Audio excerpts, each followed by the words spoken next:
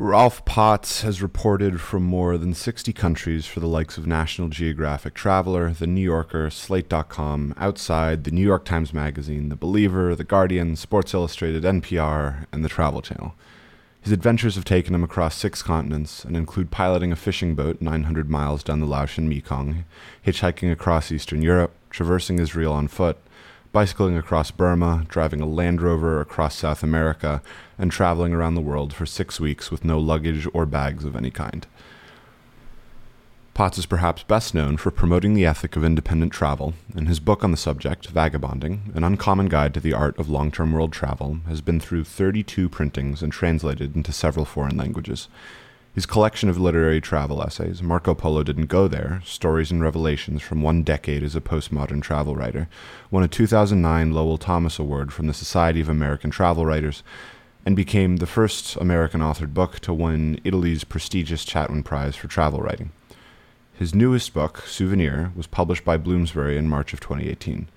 Rolf's stories have appeared in numerous literary anthologies over the years, and more than 20 of his essays have been selected as notable mention in the Best American Essays, the Best American Non-Required Reading, and the Best American Travel Writing. His writing for National Geographic Traveler, Slate.com, Lonely Planet, Outside, and Traveler's Tales garnered him 5 Lowell Thomas Awards. He has lectured at venues around the world, including New York University, the University of Lugano, the University of Melbourne, Authors at Google, and the World Affairs Council. He has taught semester-long nonfiction writing courses at Penn and Yale. Though he rarely stays in one place for long, Potts has, over the years, felt somewhat at home in places like Bangkok, Cairo, Busan, New Orleans, New York, and Paris, where he runs a series of creative writing classes each summer. He's based in north central Kansas, where he keeps a small farmhouse on 30 acres with his wife, Kansas-born actress Kristen Bush. We talked about time as wealth, why we travel, and social media. When anybody asks you what you do or what you're about, what do you say? Because I feel like you're a tough guy to pin down. Maybe it's just the tons and tons of experiences you've had in your travels, your life. What's the go-to response for that?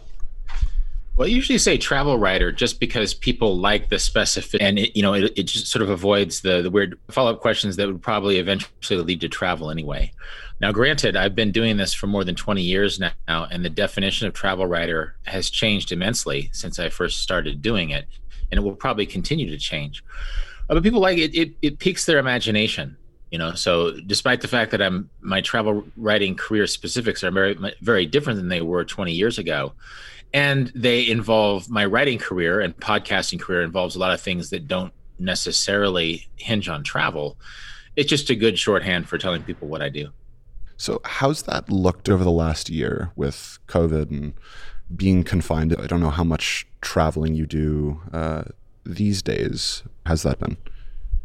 Yeah, well, I haven't traveled outside the United States since the beginning of the pandemic, and that was the first time, I think, since 1995 that I hadn't left the country, maybe 94. If you include Canada and Mexico, it's maybe the first time since 93. If it's countries beyond Canada and Mexico, it's probably the first time since 95 that I had not left the country at all. Of course, I ended up meeting the woman who became my wife during the pandemic, so I'm not complaining. It was if you're going to spend time, quarantined someplace, falling in love with your true love is a great thing to happen. And I've actually done a lot of traveling with her. Like we walked like 22 miles to a town nearby here in Kansas, which is where I'm based when I'm not traveling. And so, vocationally, it's such a strange time to be a freelance anything these days. And so I think I was making a decent amount of money off podcasting when the pandemic started. I continue to do a lot of podcasting, but my advertisers were travel advertisers, and they didn't know where their money was going to come from, so they had to stop their advertising arrangements. So I'll probably circle back to advertising in the podcast. I'm not doing a lot of it now. But then I sold another book. My 5th book I sold recently. It's probably too soon to talk a lot about it, but it's coming out from Random House in about a year and a half. And it does involve travel. So it's strange how, even though I wasn't able to travel a lot, I have accrued so much expertise over the years that I can speak to travel in a pretty broad way, and that helped me sell my new book. Not a bad use of the time, to be honest. It sounds like that's a trade I would take, I think. What's that time been like? Because I know you talk a lot about time as equaling wealth in a way. I like to think of myself as a time billionaire these days. It's really good for my ego. How has that evolved for you over time, and in just being intentional about what you're partaking in on a day-to-day basis? Yeah, well, it really is a day-to-day basis thing. It's just sort of a matter of embracing the present moment. It's sort of a spiritual exercise. I touch on this a little bit in Vagabonding, but just the idea that recognizing time is what you have and it's slipping away, not in a bad way, but in a way that must be embraced and celebrated now. I think there are first half of life and second half of life issues. That's a simplistic way of looking at it. But oftentimes when we're younger, we think in terms of achievement. And when we're older, we need to shift to appreciation, because you can't live like a 20-year-old when you're 50. I mean, you could try, but so my time wealth has been different as I've gotten older. I think a lot of my vocational energy was put into achievement and to becoming, a professional writer. And certainly I'm glad that happened. But my ambitions have shifted a little bit as I've gotten older. One thing that I do with my wife now every day is that we read to each other in the mornings, not necessarily practical texts, but more spiritual texts, if not explicitly spiritual, just texts about very simple things and being in the moment. And it sort of helps us realize that whatever tasks we have to do today, life isn't just about to-do lists. It's about appreciating every moment that you have. And so I've often said that there's no silver bullet for time wealth. It's just an ongoing practice, and it's good to inform yourself of time wealth. Years ago, when I taught college at a couple of Ivy League institutions, I kept having to remind my students that there's more to life than just money and achievement. In these very success-oriented environments, sometimes it's easy to lose sight of things of, okay, well, you've made your first 100 grand, you've made your first million. Now, how are you going to live? How is that going to enable you to live better? Because I've met so many people on the other side of the world from the United States, and it's rarely rich people. It's usually just middle-class people who are making the most they can do, of all ages. Like young middle-class people, you're as likely to meet just a middle-class, even a lower middle-class person on the other side of the world as a rich kid. Or older people, mid-career people, that really it's not a dollar amount that dictates your ability to travel. It's just your willingness to shift your life in such a way you can make travel possible. And so just that constant reminder that your wealth is how you spend your days, and eventually those days will be gone, is a good thing to remind oneself of on a regular basis. Yeah, you seem really, really intentional about the whole thing. And I've got to ask, because most other people that live in that way or subscribe to that philosophy are minimalists of some kind, whether they like to sort of call themselves that or not. Are you someone that owns a lot of stuff? Because I doubt you're tied down anywhere too much. I'd say I don't own a lot of stuff, but anyone who spends a lot of time in travel, especially when they're younger, they come into a relationship with what home is and the idea of home. Of course, we have a digital nomad movement now, and digital nomadism is sort of a new normal. There's people not just from the United States or the West, even from developing countries, who've learned that they can use their skills to take life on the road and to sort of leverage a life. So many people, especially after the pandemic, have been doing remote work. Well, why not do your remote work from a cool part of the world, or an inexpensive part of the world, or a part of the world that is warm when it's cold here, or cold when it's warm here. So I really think that, that intentionality, it can ground things. And then, simplicity. I have a home now. I have a home in Kansas. Although, the home isn't in a more fashionable part of New York or San Francisco. It's in sort of a provincial part of the country. I have family here, but Kansas isn't really a destination, but it's really affordable and it's really laid back. And this is my form of geo arbitrage. I lived in Thailand for a while. I've lived in Brazil for a while, but living in Kansas, in addition to being a place I like, just allows me to have a more affordable lifestyle. So simplicity is one tool in the toolkit, but also, choosing where to live, choosing what your daily consumption efforts are. Are you going to buy that expensive coffee and expensive meal every week, or are you going to cook at home? I'm not saying that you can't have an expensive meal, but you have to figure out, what do I value in life, and where am I going to send my money and spend my money? Because oftentimes, especially in the United States, which is sort of a consumer culture that's driven by advertising and images of desire, think about, well, what do I really desire, as opposed to just buying more junk? What kind of stuff that I buy is going to make my life better. Mm-hmm. And it's amazing how simple your life can become once you realize what you want to buy versus what you're being urged to buy by advertising and competition with other people. I guess it's a game of prioritization at the end of the day. And you bring up a good point when you're talking about this whole digital nomad movement that's been really enabled by a lot of modern technologies. How has travel, I mean, very broadly speaking, right? Because you've been doing this for quite a while. How has it changed over the course of your life? Yeah, well, because of technology, it's gotten so much easier, And actually, if you study the history of travel, and I have, technology has always been a factor. When the Romans built roads, that changed things. When they domesticated the horse and learned how to ride it, that changed things. When they shifted from the sailboat to the steamboat, that changed things too, as well as the railroad. And now it's really an information technology thing. When I was a teenager in Kansas, I didn't really realize that I could travel. And in some ways, Vagabonding was written to that teenager to sort of encourage him and say, look, don't just see it as something you can do, but see it as something that's part of your greater life. Don't separate it from life. But it's something that you don't buy. It's something you give to yourself. So, yeah, I feel like this has been an ongoing process of realization, I guess. You mentioned history in there, and I think that's a really interesting thing to point out if we're talking about the early stages of globalization and trade and all the great things and not so great things that afforded lots of different people and communities. I think these days, the way I see it is it's a lot more of a question of accessibility for people. And I'm curious to your thoughts on that, because when you have travel becoming more and more accessible, you get the mixing of cultures in the same way that you did, on before in history. Well, there is a U.S. centric approach, and we used to always compare it to Europe or Australia, for example, or even places like Israel or Brazil, where for a certain class of people, travel is seen more as a birthright. In the United States, it's sort of seen as an exception.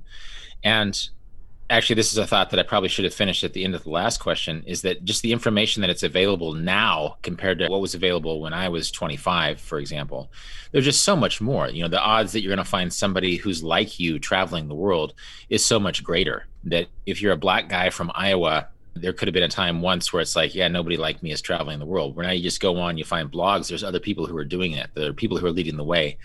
There's information out there. There's disadvantages of that too. I think sometimes there's the Instagramification of travel, where everybody goes to the same places because it's the same images that make them desire travel.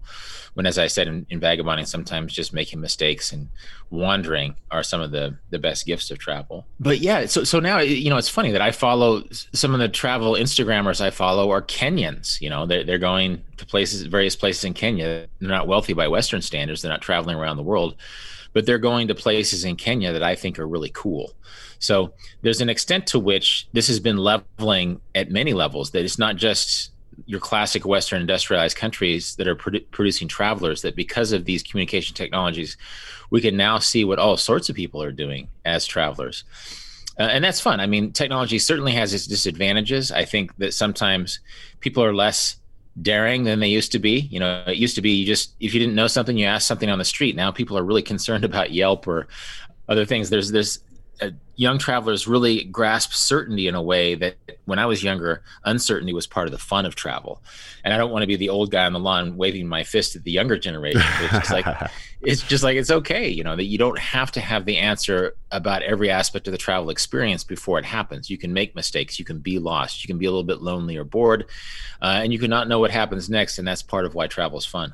So how does that extrapolate? I mean, where do you see all of this going? Whether or not you think I'm right about the whole accessibility thing, let's say 20 years from now, whether we're talking about supersonic airliners or we're talking about much more affordable tickets to go to, wherever it is you want to be going to. What do you think this is all going to look like?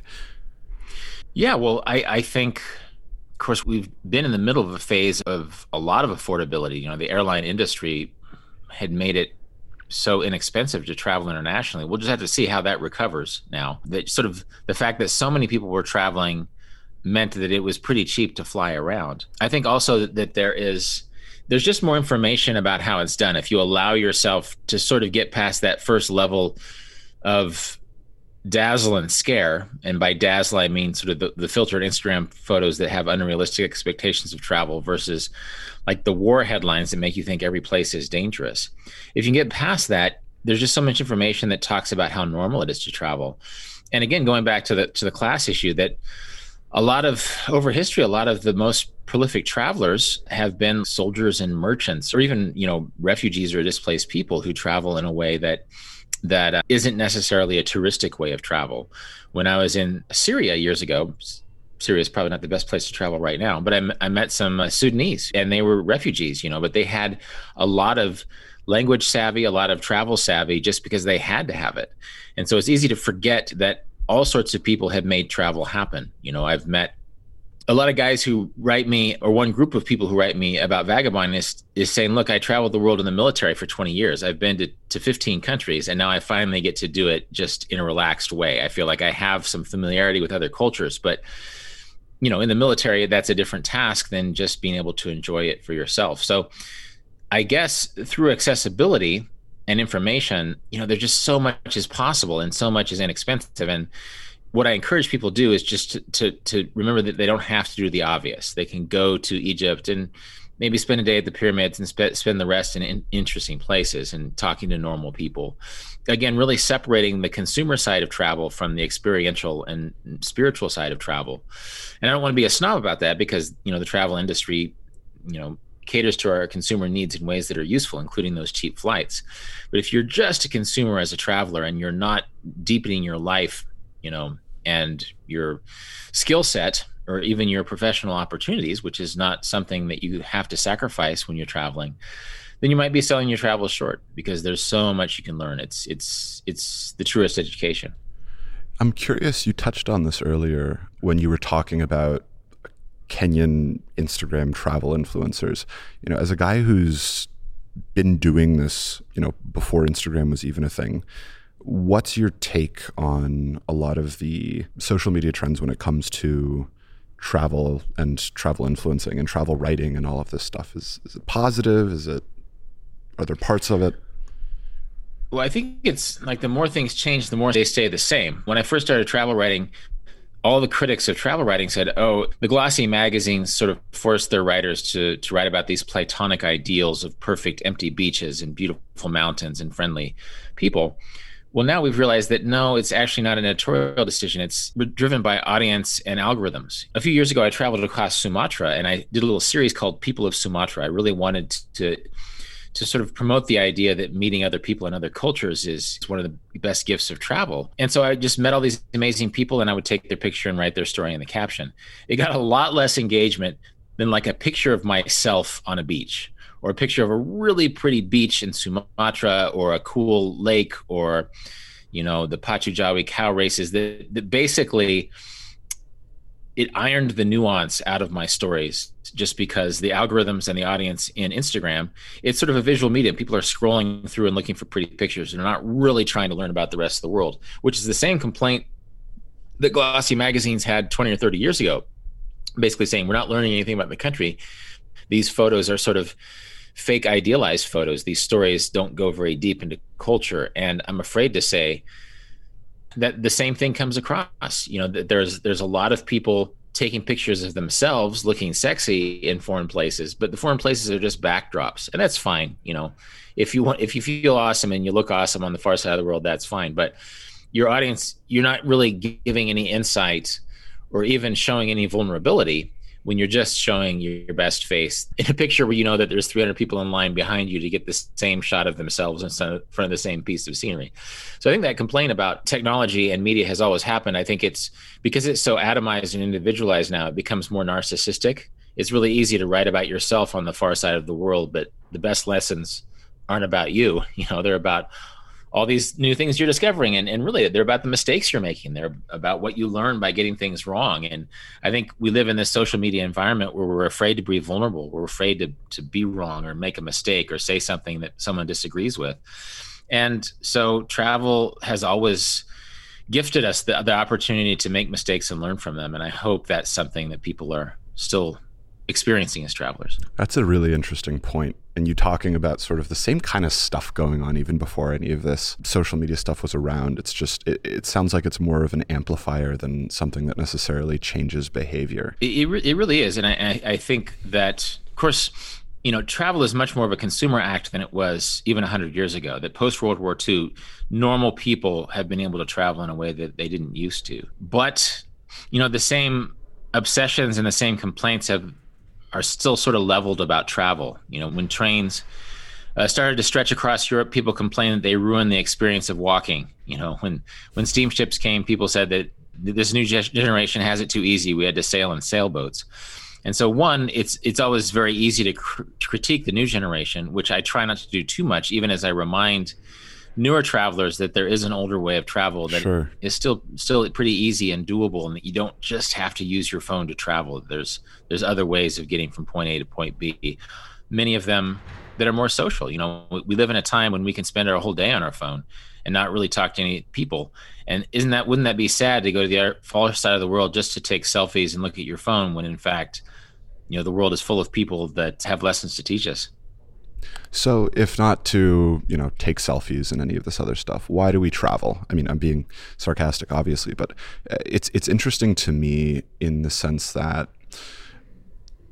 there's not as defined of an incentive as there is to do many other things, right? Like I might travel and move cities because there's a financial incentive for me to be there for a job, or because maybe family's around. But if you're talking about vagabonding, if you're talking about long-term travel, is it just the experience of being able to see the world? Is it being able to experience other cultures? What do you think is hardwired into us? Yeah, well, hardwired is a good word, because some of the oldest forms of storytelling, as Joseph Campbell talked about a generation or two ago, to do with the hero's journey. The idea that the best transformations happen when you leave home, are transformed by the journey that results. You don't have to fight a dragon. Sometimes that dragon can be metaphorical, be it overcoming language barriers or just becoming a braver person out in the world. And then often, quite importantly, you come home. In the hero's journey, it involves the protagonist coming home a changed person and seeing it in a completely new way. And so, yeah, I really think that education and spiritual and transformational part of travel is still something, even if we don't articulate it, that's sort of what we're after. We want to see a new version of ourselves. And I think social media allows us to cheat, that we can sort of use filters to make ourselves look better. We can stand in line so that it seems like we're the only person there. But really, at the end of the day, it's about those quieter, subtler changes that you could never put on Instagram, because you come back a changed person. You come home and people are like, what happened? What changed about you? Well, you're just more confident. You know more of the world. That, I think, is the bottom line. I think, traditionally, travel has been seen as sort of leisure. It's a vacation away from your normal life. And I sort of talk about that in Vagabonding, that if you just see vagabonding as an escape, then you're going to be selling yourself short, because it's about integrating travel with your real life. And then there's also status, the idea that wealthy people or newly wealthy people use travel as a way to show off. And people still do that. But as I said before, you don't have to be rich. In fact, middle-class people, as much as anyone, are very dynamic and very well traveled. At the end of the day, it just doesn't take that much money to travel in a dynamic way that rich people don't have time for, because billionaires have too many houses and too many things. And so a person who makes $60,000 a year can live a mind-blowing life if they just discipline themselves in certain ways. So on the flip side of that, why don't some of us travel? I was very, very lucky growing up, because I've got family in different places around the world. So there's sort of an excuse there. But, for many of us, and I think I'm probably taking more of a US sort of centric approach on this, there's a lot of people that choose not to go pretty much anywhere. And I don't know if that's a function of, a strong home or community environment, but there doesn't seem to be a need for some types of people. Yeah, well, one thing I realized when I was writing Vagabonding years ago was to acknowledge that some people don't want to travel. And so that's a category. Personally, I think travel has something to offer anybody. And sometimes people who think they don't want to travel are really tied into different fears and mental blocks that they can probably overcome. But I do want to acknowledge that this isn't the end all. Like, when you're talking about time wealth, about creating more time to live in a meaningful way as opposed to a consumer way. Like if you have 3 kids and you want to spend more time with your kids, one way of being time rich is to spend time with your kids instead of working all the time. You don't have to be a traveler. So I do want to give people permission not to travel if they don't want to. But so many people don't travel because of fear. For one thing, there's sort of fear of other cultures, which, if you look very closely at all, even supposedly dangerous parts of the world have, very accessible places, very friendly people, very normal people. But then there's also, if I want to start my career now, well, do you? I mean, and maybe those 2 years overseas will teach you more than you learned in 5.5 years of undergrad, right? Or however long it takes to finish undergrad these days. And so there's a lot of fears that are inculcated that aren't rational. And sometimes our friend group or our family can underscore those fears. And a lot of times people say, God, I want to travel, but my parents are just freaked out for me. And it's just like, in a way, you don't need the permission. Just gently say, I love you. I'm leaving. I'll bring some souvenirs. I'll Skype you once a week. Goodbye. Because fears are often collective rather than individual, and they're often irrational rather than actually empirically researched, because travel is easier and safer and more dynamic than it ever has been. Another thing too is procrastination, that people think, well, I'll travel when the time is right. This now it just doesn't seem right. I just finished college. I should probably get that internship. Or, yeah, I'm mid-career, I'm getting that transfer to the new law office and I've worked hard for this. And it's like, well, why not ask for 6 months off before you get that transfer? At all times of life, there's all sorts of excuses to procrastinate things. But and really, my first vagabonding trip, which was about 8 months living out of a van in North America, I thought that was my last hurrah. I thought I was going to go home, be a good American workaholic, and that was going to be that. But yeah, procrastination does not need to be an issue. That really, and I say it in the book, vagabonding starts when you decide to do it. When you decide, look, I'm going to be on the road in 2 years, then sort of in a way you've already started, because you've made that decision that procrastination isn't going to be a thing. And often it gets tied up in this idea that you have to be at home to be successful. And this is something that has shifted since I wrote the book. People used to say, because I say in Vagabonding, put travel on your resume, and people used to say, really? I would never put travel on my resume. Well, now with digital nomads and just the idea that the world is more globalized, that if you have skills that include other languages and familiarity with other cities, you'll be the guy in the corporation they send to Singapore, because even if you haven't been to Singapore, you're comfortable overseas. You're not going to be freaking out and wasting their time and money. And so really, those old vocational concerns about making yourself less employable nobody complains about that anymore, at least not to me, is that people are much more confident because we live in this globalized world where travel, again, as long as you're not partying every day, I think you should party a little bit. But if you're traveling in a way that is open to deepening yourself personally and vocationally, then yeah, there's no reason why travel is going to be a bad thing. So yeah, there's lots of reasons why people don't travel, but unless just travel is your idea of a horrible time, the excuses for everything else have gone away over the years.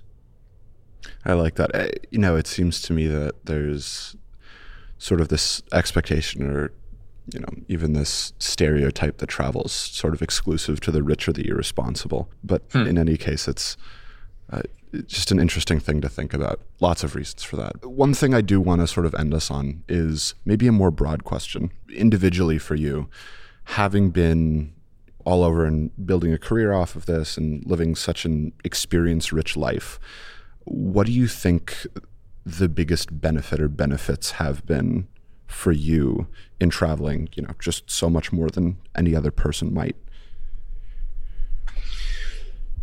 I think it's that ongoing education, that it's that idea that your education, your true education, doesn't have to end. And then it's also left me open to new things and new experiences. And that doesn't just necessarily be sort of this upwardly mobile compulsion that we have in the United States. I'm from a very provincial part of the country.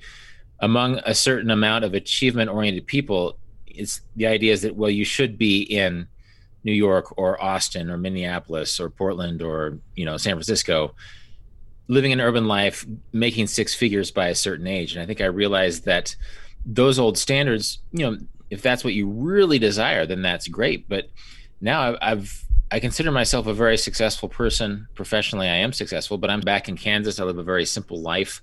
And I think it's just sort of underscored those values, that at the end of the day, what you desire in life is something that you figure out. You don't subscribe to it. You don't look at your neighbors and decide that this is how you're going to live. That travel can remind you about that intentionality of living, that just sort of living in accordance with your desires and with what you love, and even just the idea of having a community, even if it's a peripatetic one, and giving back, and sort of realizing that your place in the world can be an organic and dynamic one that is not just lived through your phone with your hashtags, but is lived through interpersonal experience every day. Rolf, I know you put a lot of weight on your time, so thank you so much for doing this. It means a lot. Well, I'm happy to talk to you, and good luck in your own journey.